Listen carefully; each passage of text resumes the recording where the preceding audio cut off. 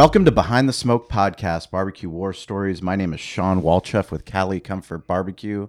We are recording above the butcher shop with my man Derek Marceau from Valley Farm Market, and today's a very special day. Yeah, we got, I'm actually heading out to LA right after this, but we're happy that we got this guy on today. He's someone that in Southern California, most people will know about because we like to fish. And if you like to fish and you're in Southern California, for actually anywhere nowadays, you know of a website called Bloody Decks. Bloody Decks is, ran by the president and our guest today, Ali Husseini.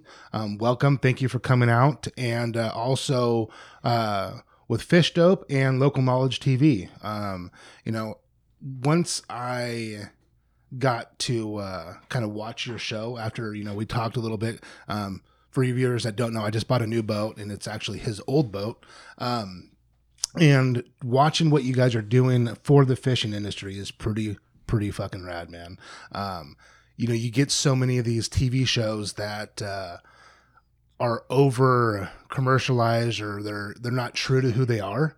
And to watch you and Rush out there just kind of bullshitting, spitting some knowledge, just kind of doing what most of us fishermen think we do is pretty cool. So kudos for that, man, and welcome. Thanks very much. Thanks for having me, guys. I'm really looking forward to it. Absolutely. So just for our listeners, let us know a little bit about, let's start with Local Knowledge. You guys are on Discovery Channel, CBS Sports. Yep. Season 3 just wrapped up. Correct. Yeah, season 3 actually is rerunning on CBS right now. Okay. So we launch everything new in April on Discovery, and then we rerun the whole season in Q1 on CBS Sports, just to kind of broaden our audience. And it's always available online. That's another thing that we've done different from the old TV model. The old TV model is you want to drive guys to TV so that your sponsors get seen and all that. Dude, sure. we're internet guys. That's not the model. The model is get your shit seen. Right. Yep. Don't care if you watch a promo that lasts a minute. We don't care if you watch a full episode. We don't care if you watch 20 full episodes.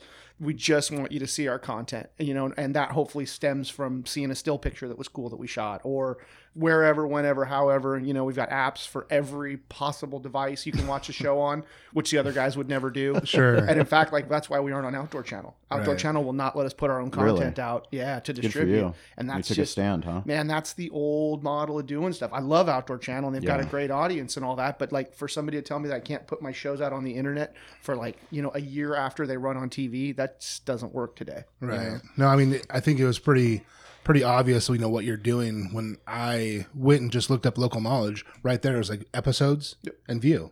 Yep. And that's literally, you didn't have to subscribe to anything. You didn't have to do anything. Nope. You literally just went to your website, clicked it, and right then I was watching. And that's exactly what we're after, man. And we promote it on BD. We send out huge email blasts. We do the social media stuff on BD and Local Knowledge social media. I mean, it's just everywhere, anywhere we can do it. We try to feed our partners. With every episode we put out, we've got this great list of sponsors. I mean, honestly, an amazing list. I never thought we'd have the guys that we have now. Very impressive. And we just spoon feed them. We send them an email every week that's got the title of the episode, the summary of the episode, what hashtags to use. Here's links back. And then we send them a whole catalog of imagery. So we give them these badass photos that we take underwater stuff and just, awesome lifestyle stuff from all over the world. And we basically spoon feed it to them. Shit. It's it real. It totally it's is. It's their products in real action, sexy, but it's perfect for their marketing team. Yep. And I mean, you should see my sales meetings. I'm either really good at this or really bad. But I go straight in there. I'm like, dude, you want us to put on that NASCAR jersey? Negative. That is not going to happen. No. You want me to fucking do the chance. fucking Ricky Bobby routine? And not going to happen. We want to do cool shit in cool places and just kind of do stuff the way that we would normally do it. And everybody's like, oh, well, it's just like I'm being on the boat with my buddies. Well, that's what we're doing. Sure. The whole crew, all of us, we're super tight. We have a great time. The minute it's not fun, I'm out. Dollar for effort and not my highest paying job for sure. And it's but I'm super, super fortunate. That's never lost on me, getting to do what I want to do and having these great brands believe in us and letting us go, do stuff that we never dreamed of doing. I mean, dude, it's the best gig ever. Right. So circling back to Bloody Decks, that was what started all of this, right? Yeah. So you got into that. You're an East County guy out here where we live. How did it all come to fruition? I mean, I know most of us out here in East County, we like to fish and hunt, and we're probably some of the few San Diegans that actually do that. How'd you really get into it? Honestly, so I'm a fishing geek. And my background and my partner, Jason, we were both video game nerds. I worked in the video game industry for years. He was a big video game player, like online gaming when that first came out. And this is like before esports. But yeah, exactly. Way. No, we were the original nerds. Exactly. The OGs. You didn't start Twitch? No. You wish you did. Huh? Oh God, I got some stories about that bad decisions I made. But I worked in the business, and we were just computer nerds growing up. And so, I got super into saltwater fishing when I was about, 18 or 20. And after that, there was a few forums around, and that was the only place I could find guys that were as crazy about fishing as I was. I couldn't get friends to go with me. Right. I had a boat, and I couldn't even find guys to go. My normal buddies want to go once a year. I want to go 3 times a week, 4 times a week. Right. And it's hard. Yeah. And so... we were on these other forums, and we got to know a bunch of guys, had a great community of local fishermen, I'd say from LA down. And you guys were just sharing information. Just sharing information. Yep. And then those there was 2 sites, and they both had kind of quirky owners, to put it politely. Mm-hmm. And one guy booted us all off for saying something he didn't like. And then the other guy had a local business and had effed up a few people's boats. Okay. And we put it out there. Friends of mine had helped the guy build his website and all that, and he didn't like that at all. So he tried to sue us and ban us and do all that stuff. And my partner, Jason, he came up. He's like, dude, let's do our own. And honestly, for the first 3-4 months, I wasn't even in the picture. He started it up. He's a lot more of a tech nerd than me, like doing the computer server stuff and all that. Mm-hmm. So he configured a forum, got it going, and then I couldn't figure out where everybody went from the local groups and all these guys we knew.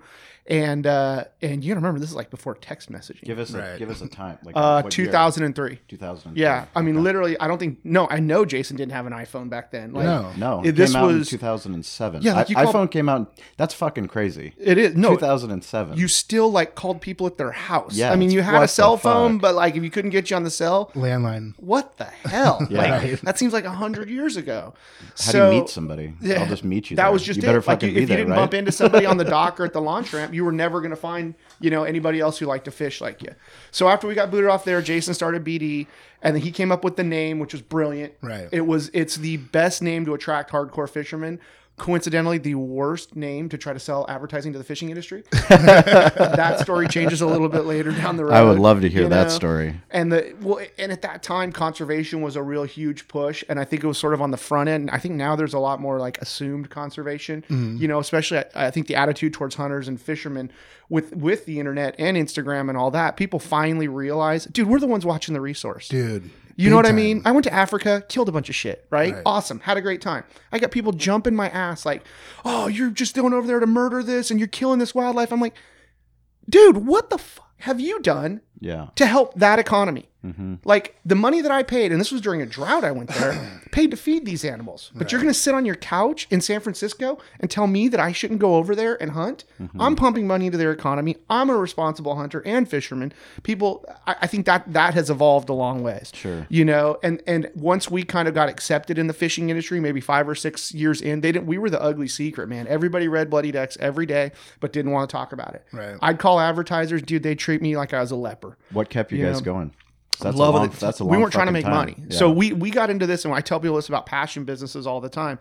We just did it. We weren't trying to make money. I mean, we just want a place where we could talk about fishing, share where the fish were at. Because out here, we fish a box that's 100 miles out by 100 miles down.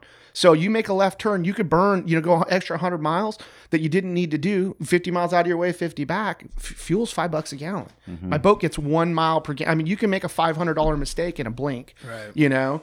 And so we were just there for all the right reasons, just passion. Oh, we wanted to be able to cuss. That was very important to us. You wanted to be authentic? You just want freedom of speech, and fishermen like to talk like fishermen, and, hunters are the same way. And there was not a place for us to do that. And I found the website, I don't know, a month or 2 later, and I got in there. And at the time I had owned a business where I was doing screen printing, embroidery, and vehicle wraps and all that stuff. I went from the video game business to, I started my own marketing company because I had a great marketing background and learned from the best. I worked at Activision, during the Tony Hawk days. And I learned there's a lot of smart people that I picked stuff up from, and sort of applied that to BD. And I started printing stickers and shirts. And I mean, literally on Saturdays, we'd be at the launch ramp and we'd have our trucks full So of that You stuff. guys weren't working. What was the relationship? We just were friends. That was just buddies that had a project we were doing. Everybody was super into it, so that was cool, and we just did it for fun. And then we got a couple years in, and we did the Day of the Docks show. And over those couple years, like, it was rampant. We couldn't print shirts fast enough, and we had no real way to distribute them and stickers. So it was like a friend of a friend or a buddy would come over and pick up, a dozen shirts. He'd give us whatever we paid for it, $120 for the load, and then he'd go distribute them for us. And we had this network. I mean, we had every really good fisherman on this coast, and we were all able to learn from each other. We were all able to share. The older guys kind of got involved and got on the site and like taught us young guys, a little bit more about the history and ways that we used to catch fish and all that kind of stuff. And then the albacore came back, and that just blew the fishing industry wide open. Albacore tuna is like jet fuel for our fishing industry. Everybody can catch them. I mean, my buddy says it the right way, that you don't catch them, they catch you. If you can put 4 lures behind your boat, then manage to get hooks on them, you're going to catch some albacore. Right. So as with so many things, I think timing played such a huge part. When was that? When did the albacore come I want to say like 06 or something like that. Yeah, somewhere in there, 06, 07. It's all a blur, and I have no memory at all. And we haven't seen them since. Really? Yeah. We caught some. We were talking about this the other day. I heard there's a little spot of albacore. I think it was in 2011 or 12. And we went over, we finished all of our yellowfin early in the morning, way down south. We went and hit this spot. I'm like, put the lures in. Within 2 minutes, just every lure went off. And they were all 40 to 50 pounders. Jesus. I mean, that was a great note to go out on, because I haven't seen one in 8 years. Yeah. You know what I mean? That's what happens. I mean, you hear about them down south, and all of a sudden they're in Washington. You're like, what the fuck just happened? Well, I've seen maps that show how they migrate. And basically they come into Guadalupe. That's like the bottom of their migration. And then they just come in 100 miles higher. Okay. And then 100. And so they're just doing their loop. It's a smaller loop up there, off Oregon and Washington. And you can have those things. I mean, the yellowfin, bluefin, the fishing that we've had in the last 5 years. It's incredible. It's revitalized the industry again. I mean, dude, during that 08, 09, 2010 period, sport boats were going out of business. I mean, the fishing was terrible. That was when the fuel economy was terrible, and fuel had gone through the roof. I mean, our business had got just leveled. And that stuff trickles all the way up to the Walmart level. Walmart cut their fishing department down by like 70%. Right. So now guys like Pure Fishing, which is Penn and they got nowhere to sell their wares. It hurts everybody top to bottom, but then fast forward a few years and man, we're right back on track, and we had an El Nino and all kinds of cool stuff. So what were you doing for income when you were just, when we were building BD, Jason was doing construction, and I had my marketing business. So I was cranking out t-shirts, and, I had like 14 guys over in Lakeside. I had an embroidery machine, and we did vehicle graphics and all that. And then, and this is a good part of the story, 08, 09 hit. I think in 08, my business was down 40%. Damn. My main clients were automotive. Like, I did all the trucking magazines. I did ProComp suspension here in town, 4-wheel parts. That shit, they're gone, vaporized. Yep. I mean, it went from my number one account to 0 almost. And at the same time, we were doing all of our buddies, which I know all your buddies growing out in East County, you too, they're all contractors, right? Everybody I know is a contractor. So that business, gone. And we did a ton of real estate, gone. Right. And then the fall, we were down 40%. And then the next year, we were down like 25%. That makes it difficult to run a business. Yeah. And I was stupid. This is one of my biggest life lessons. If you sink the ship, there's no boat for everybody to ride on. You have got to make I had the best crew I'd had. I did that for probably 10 years, best crew I'd ever had. And I was doing everything I could to keep them all employed. Looking back on it, lay them off. Right. It's a harsh reality, hopefully never have to do it. But if I'd have laid those guys off, I would have just brokered my t-shirt printing and sent it out to some of the bigger shops that were better staffed to do it. I'd still be there today, and I probably wouldn't be here today. Right. So it's just one of those lessons in life, when it comes to running a small business, that it's just a reality, and you've got to be able to take a step back and look at your business objectively. And at that point in time, I couldn't. I totally failed. I think that's a big thing. Is just you have to be able to do that and then not lie to yourself. Agreed. That's such a hard thing to do nowadays. People don't want to take a step back and really hear what other people have to say and look, and then it's like, man, I really have to make a change. Yep. Either I make the change or we're going to go under. And it's just a harsh reality, like you said. But it's good that, I guess, you're here now, right? And you're doing your thing. It all happens for a reason. Fortunately for me, like in 09, I had, not fortunately, but in 09, so I had my business pretty much roll down to nothing. I mean, we were doing almost a couple $1 million, and we were doing a fraction of that when that happened. And in 09, I had like half my family died. So now I've got anxiety. I haven't slept. I mean, I was a mess, and I'm a strong person, but like at some point you're like, dude, I just can't. Right. You know what I mean? There's nothing left in the tank. I had like in January, my aunt died, my great aunt. Then at the end of January, my mom dropped dead unexpectedly, 57 years old, never made it to the bottom of the stairs. And then like 3 months later, my grandmother died. And 2 months later, my grandpa died. Jesus. And I'm going literally staving off bill collectors and phone calls, and all this is happening and all that. And it's like, you never want stuff like that to happen to you. But at the end, dude, that shit you cannot rattle me. Like my employees, they think I'm crazy. Like they'll come in screaming, everything's on fire. I'm like, well, back up. Anybody die? No. Anybody have cancer? No. Fuck it. We can work through this. Right. There is just, dude, I'm unrattleable at this point. I've seen a lot of, stress and anxiety. I'm not going to let that stuff control me anymore. It's just make the best decision you can with the info you can. Well, that's good. And keep pushing forward. That's good. That's a hard lesson to learn. It is. And it's just the process of life. And it's just going through it. Totally. You can't read it in a textbook and say, okay, well, that's what I'm going to do when that happens. No, you actually have to go through it because you have to feel it. I totally agree. I've got a very successful friend who's a lawyer up in LA. And I mean, he's like a bankruptcy attorney, and he's lawyered all these stars and, hangs out with all these guys. And he told me when I was like at the bottom that, man, every entrepreneur fails at least once. Most fail multiple times. And you would not believe how many entrepreneurs that I have done their bankruptcy cases. Yeah. Right. And it was like, man, I'm not alone. Right. So everybody who's tried to do this is eating shit. The only thing you could do is learn from it, and just be a little smarter. And the thing that I did learn as well is sometimes working harder isn't smarter. When that ship was sinking, man, dude, I was in there 7 days a week, 16 hours a day. What was I thinking? You know what I mean? I should have worked smarter and should have really taken a step back. But sometimes when you're there in the trenches and stuff's blowing up around you, you can't. Did you have any time to fish? Back then I did not have much. Yeah. So were you still doing it? Was Bloody tough. Decks? We were still doing it, man. Yeah. We were still, and the good thing about owning my own business, we were able to, like, the way that we built Bloody Decks starting off with was just t-shirts and swag and those little free white stickers. I mean, we give out 40,000 of those a year. Wow. That's like insane. It's crazy. And we send them all over the country, all over the world. You got a tournament, I will send you a huge bag of stickers, a bunch of koozies, and some free crap. Right. And so owning my own business allowed me to still go to the Fred Hall show. Like we've been going since I think 06 or something. That's how you know you're old. You go like your first one. These guys are like, oh, this is my 15th. I'm like, man, you're a loser. You turn around, next thing you know, you're bald, you're a little the fatter, fucker. and you've been here for 20 years now. Congrats. Right. Back in my day. Exactly. Yeah, it's funny, man. There's something about turning 40, you turn into the old guys or something. But no, it was a very opportunistic time for me because I was able to still support my passion thing. We didn't, starting off, I'd even say for the first 5 years, people were like, oh, this is going to be huge. I'm like, yeah, whatever, man. This is not going to turn into a job. Right. And then we had an aha moment, which was I think our second year we went to the Day at the Docks. It's a little one-day show they do down in the parking lots, down there by Point Loma Seafood.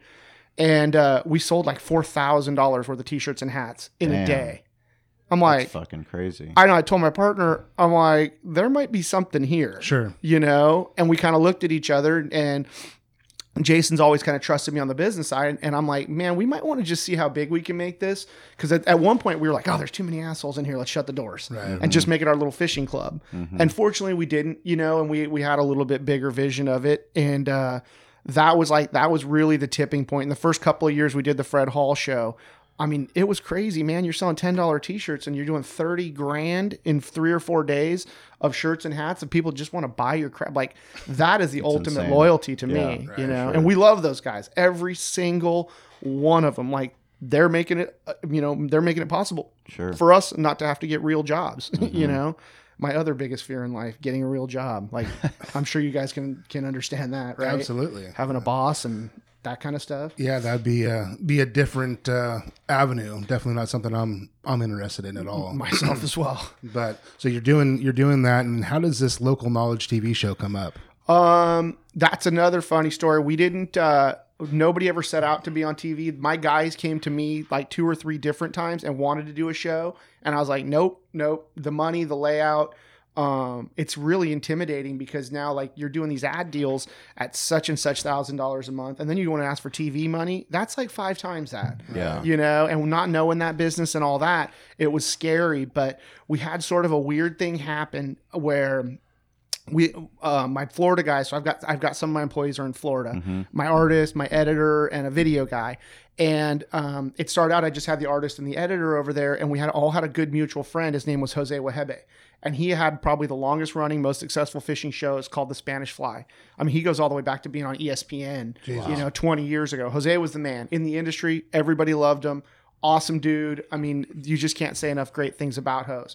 Well, Jose liked to fly airplanes, and Jose was a little reckless. And he got into a freaking plane crash, and he darted in the Everglades, basically, and died. And that was, I want to say, I think it was 5 years ago this year. Jose had a right-hand man named Mikey. And Mikey just did all of his editing and did all that stuff for him. And we got to be friends with Mikey over the years, but I'd never met him. Well, after Jose died, we were in the process of doing a project for the state of Louisiana. They want you to come fish there. So they hired Bloody Decks basically to build this website to educate you all about the fishing in Louisiana and what species and techniques. And I mean, it was this crazy, huge project we did over a couple of years. Reverse funnel. They found you. They found us. Because of the internet, because of your website. They were going out and kind of getting themselves familiar with the fishing industry. And they had one of their employees was out there basically acting as the face of the department to the industry. And we got to be friends with them. Young guy, likes to fish. And we're still great friends to this day. So he kind of got us in there to bid on the project. And Jose was going to do the video component. And while all this was happening, Jose passed away. Oh my gosh. So Mikey was like, "Hey, I think I can handle this. Let's get together and see what we can do." And I basically told Mikey, he didn't know how to sell. He didn't know how to even package anything up. He's really good at video, and you can see the potential. And I told him, like, "Look, dude, let me handle the business side of things. You've got this number X guaranteed, however much money it was. I will get you at least X, and if I can sell it for more, you'll get X plus." And sure as shit, I basically sold it for double the number that they had in mind. Rad. He made extra money. In the meantime, he'd done a couple of little projects for us. We saw the kid was super, super talented. I mean, he's like, at that time, I think 24, 25. And so we kind of grew some trust there. And then after that project was over, we brought him on board with us to do video work for our partners. And then him and our creative guy, Derek, just bugged me, "Hey, we got to do this. We got to do this." Finally, I'm like, okay, we had a couple of sponsors we thought we could rely on. I'm like, let's give it a shot. And like I talk about all the time, it had to be fun. Like the minute it's not fun, man, I'm out. And it's been a lot of fun. I'm so lucky to get to do it. So when did the actual show come about? Because it went from bloody, like, how did local knowledge come to be? That was all in that same time frame, about 4 or 5 years ago. We put together a pilot. And we shot in order to pitch. it, okay, yeah. So I went down there, fished with Rush for a little bit. And how'd you meet Rush? Rush was like Jose's prodigy. Okay. And so Rush and Mikey, my video guy, and Jose. Mikey worked out of Jose's house every single day, and Rush was like was basically Jose's prodigy. He'd get the boat ready. How the Jose wasn't fishing like a guide anymore, so Rush would tell him where to go fish and all that, and we just all kind of got to be friends. And Rush is a great dude, and so like it just all came together pretty naturally. And the thing that we kind of identified early on was in all the years of watching fishing shows, I know you've watched them since you were a kid, there's never been a bi-coastal show. Right. So now for marketers and stuff, you're not just touching the Florida market, which is really saturated as far as like reach from those guys. They really focus on that, but now you're touching East Coast and West Coast, and you're traveling. And a lot of what we do on our show, I mean, there's just no way to take it away. It was influenced by what Jose did. Jose was never a pitch man at all. The guy was just really laid back, really smooth, never took himself too seriously, and just laid the products out like you're saying, get the product out there doing what it should be doing in the environment that it is. And that was my big pitch was like, look, no tackle company can afford to do shoots in 5 different states and 3 different countries every year. But if we take tackle company money and boat company money and outboard money and sunglass money and you pool those all together, now all of your partners are getting the benefit of, seeing a guy casting up against a rock wall way down in Baja or, being in Guatemala fishing and drinking out of a Yeti cup. And I mean, it really, by pulling all those guys together, it really made sense for the businesses. And our big thing, like I was saying, is those deliverables. Guys like Yeti pay huge, huge dollars to get a picture of a guy holding up a yellowtail in front of a Yeti cooler. Sure. You go through an agency, God knows what that's going to cost you. Forget about it. Fuck that. And we've got the young, hungry team who's delivering that stuff as part of a sponsorship.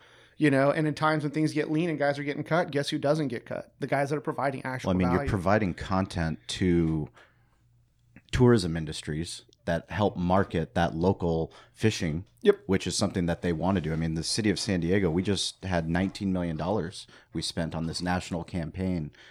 I've only seen the commercial, but I'm guessing it's a national rollout. Yeah. And I'm guessing that it's not on social, it's not on digital, it's not broken up. So yes, they spent a lot of money when they could have spent a quarter of that money with you. And that's a big part of what we do. Like if we're going somewhere new, first person we reach out to is a tourism board. Absolutely. And a lot of times just for asking, they'll pay for airfare and put you up. You know what I mean? Because they know you're bringing value. Too. And then we show them what we did for the last guys, send them a Dropbox with all these images, and we cut little videos like Instagram pieces and all that. Yep. Anybody who's a marketer knows, especially on the product marketing side, like you need content, you need something to talk about every day. And that's a big part of my pitch. Like I just look, we're going to give you tons of shit you can talk about every single day. Make it stupid proof. And you just send them everything that they need to have. Exactly. Whoever the team is, whoever the upper management is, here it is. You want stats, I can have analytics behind it. Yep. And we haven't lost a sponsor yet. Yeah. We just continue to add really? to them. Yeah, no, that's big. No, that's huge. We're super lucky, but it's relationships, man, especially in our now, are business. They sponsoring the show? Yes. Well, we got, my ultimate goal is to have everybody sponsor BD and the show. Yeah. And so I do digital deals, and then we also do the TV deals, and they just work hand in hand. So like Bubba Blade, I'm sure you've heard of them. Maybe you have. It's it's a sportsman's knife. Okay. Well, they just did a big rebrand. The original owner sold the business, and they come in and they're like, "Hey, we're doing a rebrand. We want to do this, and that." We hadn't had them as an advertiser in a while. The founder was a little kooky, and we kind of got away from that. And these new guys, basically, the parent company Smith & Wesson now owns them. Really? We go in there with a solution across every platform. Sure. You want digital marketing? We've got that. You want inbox marketing? We have an email list. You want social media support? We've got a big social media audience. You want to be on TV? We've got that. Oh, you want a brand film? That's another thing that we are super passionate about. Is we do brand films for some of these guys where we will identify a topic that really works well with what they're trying to do. We just did one for Grundens. It was a huge hit. And they make the slickers and the boots and all that. The bait barge guys, right? Slam dunk. They live in Grundens. They live in the boots and all that. So we, using all these relationships and places we've been and all that, kind of identify a story. We go and pitch it to these guys. They green light it. And now we get to make a little film, which is honestly what we really like doing. Putting out 30 minutes of TV is awesome. It's a blast. But like getting to tell a little story in a little time frame and really stylize it and make it look cool, that's what gets us. You already have the whole production team there. It's already there. But you get that. You understand that on a level that most people, they just don't get what's going on. And they're the bigger guys used to pay an agency. Yep. And you're never going to get the quality, and you're going to pay 5 times what we're charging for that stuff. You're going to give those sponsors so much more value because of that engagement. And I think coming from the internet side, we are always like, we're the girlfriend that wants to make you happy. Yeah. Print guys, fat, lazy, been doing it for a million years. And I mean that figuratively, but like, dude, all they've been doing is rolling out of bed and like, oh, may I take your order for advertising? Right. Fuck that. We had to claw, dude. Nobody even wanted us to make it in this business because we were saying bad words and letting fishermen act like fishermen. Right. And they thought that wasn't what the industry was. I think prior to social media, our business, everybody really thought it was Grandpa and little Bobby going down to the lake holding hands. Grandpa doesn't drive a diesel freaking pickup. Which is fucking crazy. Because no matter what coast you live on, if you go by any marina, it's fucking full with boats. They didn't want to hear that. It's fucking crazy. And our guy here is one of our contractor buddies we all went to high school with, who makes like $250,000 a year, drives a badass diesel truck, and he tows a $200,000 Parker behind it. Right? That is our business. Yeah. If you think it's anything but that, you're a fool. Yeah. And so I think that really, the social media aspect really opened people's eyes up to that. And, when Facebook came along, we were like, oh shit, BD's dead. People are just going to create their own group or whatever. And Facebook's going to take over. And it definitely had an impact in our business, I think, especially initially.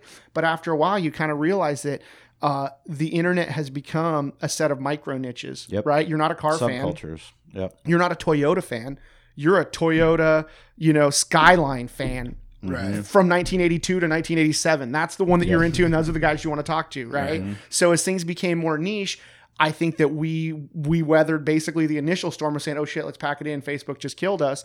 And being like, hey, why don't we get a big Facebook presence? And you've got 150,000 people follow us on Facebook. Unbelievable. Right. So impressive. 150,000 people. Yeah, dude. Insane. It should be more. It really should. I feel like, but I think every business owner. But it's like, you feel like that for every platform. For everything. You right. No, you totally feel right. like your YouTube views should be more, which you have over 1 million YouTube views, except when you go to your website, you're putting them on Vimeo. Yeah, well, we do. No, we switched to YouTube because Vimeo wouldn't. Yeah, because I mean, a lot of people don't know this. But you did it. You made a conscious decision, just like you said before, because you wanted the user experience to be the best. And because if YouTube wasn't good at that time, YouTube searches. YouTube is the second biggest search engine in the world, and a lot of people don't realize Unbelievable. that. You know what I mean? You think of YouTube as being a video place, you know, and that's a big part of it is optimizing it. Dude, we're getting no love for the show on YouTube. There's a million backyard guys holding their cell phone up, screaming into it, catching a bass. I'm not even joking. That'll do 1 million views like in a week. Right. And we're like, what the fuck? We're putting out Lamborghini content here, and we're not getting anywhere. And it turns out that it's like a lot of how you tag stuff and how you organize it and all that. Jason, that's where Jason shines. Jason is not the guy you send into a sales meeting, but that dude, if I give him like homework, like, hey, go beat YouTube, he puts on his geek hat and he digs in there. So he relabeled everything. He code worded everything. And we were getting like 1 YouTube comment a week. Now we get like 10 a day. You have the last post, you had like 53 not only did you have 53 comments, but you had responses on top of responses to all of those comments. For sure. And we try to engage like those personalized responses. Dude, I get on there really cool. and that was a big thing Jose did. He was just very personal with his social media. We try to do the same thing. Like it cracks me up. Like you meet guys, oh, you're so down to earth. I'm like, dude, I'm just a nerd that likes to fish who got lucky. You know, like what? I'm as into this as you are, kind of thing. You know, it's so funny, and I think a big part of that is just being genuine with the guys that are watching. And you know, you meet somebody at a boat show, actually take the time to learn their name and you know figure out what they're into and all that kind of stuff. Like, dude, I am the luckiest guy on earth. Me and my brother used to lay on our stomachs in El Cajon in our shitty little house over there at Mollison and Bradley, and we would watch fishing shows and dream about being that guy. Right. You know, just dream about being able to travel around and catch all these fish and get all these free rods and reels and all that. Australia, Great Barrier Reef. That's what I'm saying. It's like unbelievable, man. Dude, you can't knock the smile off my face. I'm so lucky. You know, I saw one of those stupid effing Instagram memes the other day, and it was like, instead of saying I throw those things out. I can't even stand looking at them normally, but it's like, instead of saying I have to go to work, say I get to go to work. Right. And I mean, it was just like one of those things where, that's probably true, especially if you've got a really good job, you know? And my partner, Jason, he's really sick right now. He's waiting on a kidney transplant. Oh, no. That'll put your world in perspective. For sure. You know, he's friggin' 3 years younger than me or 2 years younger than me. So he's 42 and he's waiting on a kidney. He's on dialysis every other day. And I mean, sick as a freaking dog. It brings on all this other stuff that you don't hear about. And all he wants to do is get back to work, you know, and go fishing. He hasn't been on a boat in 1.5 years. And I guarantee you, he's got a new perspective on, you know, what's important and what you're working for and all that. It's just all those things kind of help you, I think, put things into perspective. Absolutely. So does this segue into hunting? Are you guys going to be able to do anything that way? Or are you guys just really being hyper-focused on fishing? Well, we, as you know, I love to hunt. Jason does too. Duck hunting and all that. And I got bitten by the bow hunt bug. And that's like, it's all I want to do. It's all. What's that? For somebody ignorant like me. Bow hunting is shooting an animal, a big game animal with a bow and arrow versus a rifle. Yeah. Okay. With a rifle, you're typically going to kill an animal or make your shot at 150 to 200 yards. With my bow, it's like 20, 25 yards. Do you take a bow in Alaska? Yeah. So we have to, it's a stalking type of hunting instead of more of a, I mean, you can do it in a stand in the Midwest, they'll set up in stands, but in Alaska, what we do is we stalk, and, you know, you have to get up on your little perch and figure out where you're at. But my goal was last year to, harvest a moose with a bow. I was tracking something and it ended up being a grizzly bear. So I turned around and kinda, ran, screaming like a girl through the woods. Exactly. Yeah, no, we've all been there. I literally got back to my tent and I was like, my hands were just like shaking. Even if I would have had a draw on that thing, it was a pretty gnarly experience. But it is one of the most rewarding hunts you'll ever do. No question. And you're so much more in tune with it's like fly fishing versus regular fishing. Like fly fishing is not my bag. I'm a savage meat lure, big fish fisherman. I'm totally fine with that. But on the bow hunting side, like if you go to shoot a deer with a rifle at 250 yards, it doesn't even know you're there. Like, has no chance. You're just basically shooting something. It's like, and I'm not taking away from it. If that's your bag, I'm totally with it. I get it. There's a lot of other elements to hunting besides actually pulling the trigger, finding the animal, getting your tag, making it out there, glassing and all that stuff. But man, when you go to bow hunting, now that deer or elk or whatever is at 20, 25 yards, you've got to be so freaking sneaky. Or even the pinnacle is the spot and stock like he's talking about, where you take an animal that's been evolved over 1 million years, literally, to be scared as shit of anything that comes near it. And you, being a fat guy in camouflage, can go into his backyard, however many miles, 5, 10. Yeah. I mean, we do 15-mile days on our boots all the time. Sneak up on that guy. Then, when the time comes, be able to stand up with your ass puckered shut and be able to draw your bow back and slip an arrow through his vitals. Like with bow hunting, if you miss by 3 inches, you're done. Yeah. You're done. You're going to be chasing a bleeding animal for God knows how long and probably not recover it. That whole thing is like, it's the pinnacle, you know, for me of hunting. And you don't even get that rush in fishing. It's very intimate. You know, it is. It's so intimate, and it's intimate, and there's just so much time that evolves, I guess. When you see the deer coming, I see a deer coming, I know he's coming. If I'm going to stand from 150 yards away, my knees start knocking immediately. Yeah. You know? And I went to Africa, and I had this great trip. I shot a bunch of stuff I'd only dreamed about. And I came home, and I went to my buddy's place in South Dakota, and we're going to take a doe to put in the freezer. This doe comes up behind me. I turn around, I go to draw. I'm home for like a month from Africa, and my knees are shaking. I'm like, this is a freaking stupid doe that I'm just going to shoot to put in the freezer. I'm like, that's how you know this is something for me. Yeah. Get you that fired up. And with fishing, like the last 5 seconds of catching a big fish, I really get anxious and I really get fired up, and I like to take that opportunity to slow everything down to make sure you don't screw up. And literally in my head the whole time, like, I'm like, don't fuck up. That's going through my head the whole time. Don't run the fish over, you know, don't position the boat wrong, don't do whatever. And then once it's dead, it's dead. I think the bow hunting just it's that to the next level. I get a little bit of that with this bluefin. That's the one I'm talking about, especially. We just, in San Diego, just a few years ago, we started coming up with some big bluefin. Yep. And, man, hunting those, you know, fish and going after them, I've never caught a bluefin that big. I mean, we would get in the 60s, you know, God, how long ago was that?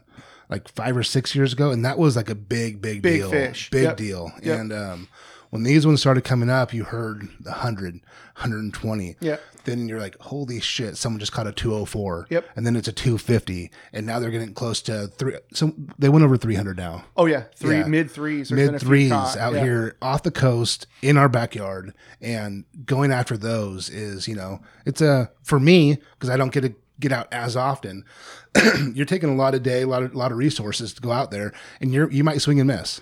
Totally. But just making sure that you are on point. Like you said, every little thing matters. And if you can just take that, you know, attitude and do it, it is very, very rewarding to grab one of those. It's so, like, if you're not a fisherman, and it's so hard to understand, but like I've fished here saltwater very hardcore for 25 years. My biggest tuna thousands of tunas that have either come across my boat or I've caught was 60 pounds. Yeah. You know, a bluefin, like 62-pound bluefin. And that was awesome. Super stoked. Well, all of a sudden, El Nino happens, right? And now we're catching fish that never existed in our waters, ever. This was 4 years ago. Like wahoo. Yeah. Right? I never in my lifetime thought I would see a wahoo in California waters. We put 14 on our own boat. We got one off the 9 Mile bank. Oh, dude, I got them on the rock pile. Like traditional inshore spots where the water's cold and green. It blued up beautifully, and we were catching wahoo. We swam with the whale shark. Yeah. I mean, there was only 2 whale sharks that I know of during the El Nino that anybody saw. We saw one of them. And with the same day, we had giant manta rays, like the 12-footers doing flips. I mean, did you get video? Just we got total footage, underwater footage of it, and all that. Rad. Like we got to do so much crazy stuff. We're gonna put all the links in the show notes. We use that stuff usually put up on the site really quick, and then social and all that. You know, wherever you get it out, kind of quick and dirty. You have to distribute the information. I mean, you become a media company. Fish reports. As much as you want to personally get out there, you have a team. Oh that you no, need to figure out how do we get this information to our members. And that's how you personally justify taking off on a Tuesday. Right? I'm not even joking. You're like, I'll just write a fish report. It'll be cool. You know, like, but that is totally part of the game. And then the El Nino gave way. We're like, oh shit, it's gone. Now what are we going to do? We don't even want to live anymore because it was so good. And just all this phenomenal stuff that had never been caught here. Giant marlin and all that stuff. And then it followed right up with these bluefin. The last time we had bluefin of this size was 100 years ago in our local waters. Literally nobody was alive to see it the last time. Yeah. From like 1908 to like 1918, 1920, depending on who you talk to, these same fish, whatever currents and atmospheric conditions set up, came into our waters 100 years ago. And now we're in the middle of it, you know? And a lot of the guys that I talk to all the time and look up to are these older captains that I read about when I was a kid and all that. And where did you read about now them? they're my Western Outdoor News, the Green Monster, man. That thing would show up every Thursday in my mailbox. There you go. I read it I was standing there waiting for it as a kid. Stacks. And now these guys that I read about are all my buddies. It's the craziest, most surreal thing ever, you know? And What's the magazine doing now? not much. Not much. There was a Sports website Illustrated? there was a website that came along and took a lot. Dude, I mean, If you're not digital, you'll be extinct. well, and Derek will tell you this. I used to read what happened at the Coronado crazy. Islands 2 weeks ago. Newspaper. If I'm getting information that's 2 days Yeah. old now, that's old info. Yeah. You know, it's no joke. You were 2 weeks behind, Sure. a week and a half by the time that stuff went to press. So BD really, you know, and it's a bummer because we grew up with it. But if Western Outdoor News had started a website, you know, anywhere near the amount of time that we did within our first 5 years, they would have squashed us. Yeah. Older guys didn't get the internet. Fortunately for us, a little bit younger, kind of got the internet, and you know, taking what we both knew about the internet, Jason's tech skills, and then my marketing, you know, background and all that. We got lucky, you know, to put it. A lot of hard work. When I say lucky, a lot. I mean, there's obviously a lot of hard work. What's behind the guiding philosophy for Bloody Decks? I don't know, man. Freedom of speech would probably be a big pillar Yeah. for us, and then just being ourselves, doing what we love. Like, it isn't hard to sell someone advertising when they know that you're living this, and you just you geek out on it. I mean, you the know? website is incredible. I spent so much time on so many different. I mean, first of all, how many websites do you operate? This is There's a good handful, yeah. And there's some stuff I'm like a serial multiple entrepreneur. streams of income trying to make fishing reports. I think I filed like 9 tax returns last year. I'm not even joking. So I got other love stuff it. going on I that's love not it. in the fishing business and all that. But I think once you kind of get your hands around that, it's not real hard, and you see an opportunity absolutely to grow. You know, and But it's the value. You know, the reason that you're growing is because you're adding so much value to Totally. what people want. I mean, you were like that kid waiting for that magazine to come, except now you can get it on any form you want. Yep. However you want it. And we I get it on understand- I'm on Instagram. Okay, this is where, and this is the link that can take me to the site and the forum that somebody I care about, I can ask a question, it's going to get answered. Yep. This is the new product. And I think that's what you have to ask yourself when you're trying to sell something. You know, what does my client really need? Because a lot of times you're just trying to sell what you have. Yeah. Right. And so along the way, we've gotten smarter. We've gotten more refined. We've gotten more sophisticated. After we had the forum, just a forum going. I started to notice around 2010, I'm like, man, why are these freaking magazine guys getting all these big checks? I mean, some of those guys are getting 10 grand a month for a single freaking page. Right. I'm over here working my balls off for $1,000 a month. What the is different, you know? And I'm like, I keep forgetting I can cuss. This is very unusual. trying to be professional. And so I'm like, oh, I know what it is. It's the editorial. These guys can write you a shiny review. These guys can show your product, you know, being fished in some destination or whatever. I'm like, okay, well, that's our new thing. Yep. We're going to do editorial. And we'll do it better. And we'll do it better. And we'll have analytics to back it up. And we'll be able to use 100 Because you can photos and not distribute 5. 100,000 magazines, but how many people saw your ad on page 57? We do 400,000 unique viewers a month. That's so if insane. you can't find a way to, and the biggest magazine at the time was like 125,000 subscribers. You know, if you can't find some way to get yourself into that business as a smart guy, you're doing something wrong. Yep. And so that was a big turning point for us in 2011. I sold a little chunk of the company, like 10%. I raised some capital. And then I applied that capital to hiring an editor, and I didn't just go find some dude. We went and hired the editor from Marlin Magazine, the most prestigious magazine basically in our business. Marlin's the one that I still read. I love it, you know, and he helped us build out an edit team. He kind of taught us how the whole editorial side of things worked. He had a bunch of relationships with different industry people. Like when you're at Marlin Magazine, the advertisers come to you. Yeah. When you're starting out Bloody Decks, you got to go to them. Yep. So there was a lot of equity, I would say, that we were able to kind of quickly build there. And then we hired, you know, we found a bunch of local experts, guys that had written in other places or maybe hadn't written who should have been. And we made them our editors. So we've got a California editor, a Baja editor, you know, and then we have a bunch of freelance Are guys. these part-time or full-time? They're all part-time. Part-time. We have our editor in chief is in employees or Florida. He's 1099? full time. Those guys are. I love the 1099, especially for guys that are out of the office in Yeah, another for state. sure. Oh, dude, we tried to set up payroll in Florida one time for another business. It was a nightmare. You try running a restaurant in California. No, thanks. No thanks. Or I know a butcher shop for that I know matter. way too much about running restaurants in Yeah. California from one of my good buddies, and you guys can have that. That's not for me. So you also did Fish Dope, which somewhat got controversial, right, with the local fishermen. A lot of these fishermen think that, you know, if they catch fish, that's their spot. They put in the time, they put in the effort. They're not going to share their spots with anybody else. Yep. You took a different approach to it, and you guys do, and you guys share the knowledge of where things are at. For guys like me, I'm a subscriber, and it's I think it's amazing. I mean, it's, you know, I know a lot of people give shit for it, but I'm like, fuck, dude. If I can't get out there all the time, and this is like some information that I'm not getting 2 weeks later, yep, that's actually happening yesterday. Yep. And here's what happened in Point Loma. Here's what happened in Ocean Beach. Here's what happened at the Rock Pile, the 182, the 181, the 43. Like you're talking about all the different waters. I mean, dude, that's invaluable. It's cliff notes for fishing. Yeah, it really is. It, you know, for a guy who isn't piped in and doesn't know a million people, or who's not on the water every day, we keep you on the bite. And is it perfect? No. Right. We'll tell you where they were yesterday. Right. We'll tell you where it happened. We'll use our experience to vet that information. Fish swim. Fish have fins and they like to use them. That's one of the things that we say all the time. Mm-hmm. But, you know, for an average guy, it really is a great tool. And that's where, you know, we got to a point in our business like 2008 where we're like, man, this is kind of stagnant. We only have the X amount of advertisers. We weren't getting a lot of traction. And one of the things that me and Jason always did before we go fishing is we print out a Terrafin map, which was the sea surface temperature chart. So you could see all the currents and you could predict where the fish were going to be that day. And then we would call Derek or call our buddies or whatever. And, oh, you caught this here. We make marks on the map. Mm-hmm. Okay. So now I got kind of a picture of what was going on. Oh shit, I need the tide. So I cut out a tide chart and I tape it to it. And next thing you knew, I had the rudimentary fish dope map in my hand. Wow. And so there was 976 services that you could use. You'd call in and either have a subscription and you'd listen to a phone recording. Yeah, absolutely. No shit. Or the guy for extra money would actually talk to you and tell you what he knew. I swear to God, this all seems so funny now that you're looking back on it, you know? And so we one of us would subscribe to that and the rest of us would poach it because we were broke and, you know, that's how things worked. And people are doing that to us right now, unfortunately.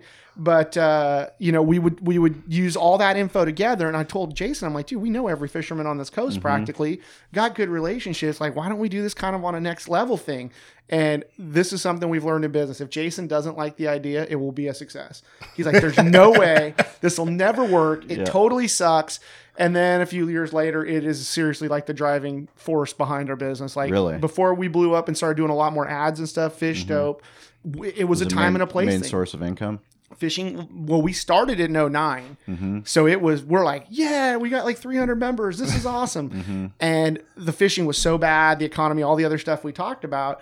And then after a few years and an El Nino and all that, I mean, it's just exploded. And to the point where we have enough members where we can do stuff we only dreamed of. Yeah. You know, we give you a daily report where we call around and we talk to everybody that we know or party boat guys or whatever. No, it goes on a subscriber page. Okay. So you basically log into the website. Okay. Yeah. And then on top of that, we're like, man, what if we could fly a spotter plane? How cool would that be? And everybody's talked about that for decades. Well, nobody ever had the cash to do it because they didn't have X amount of subscribers where you could take a little bit from each guy and afford to fly an airplane. So we did it.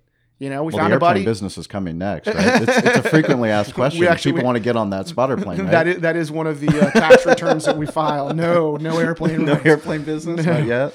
But I mean, you even do the bait. Bait reports. I mean, bait reports, all the info we can get. Who has good bait? You know, what the size, sardines, anchovies, you know, whatever it is. It's like, man, look, I don't have much time off.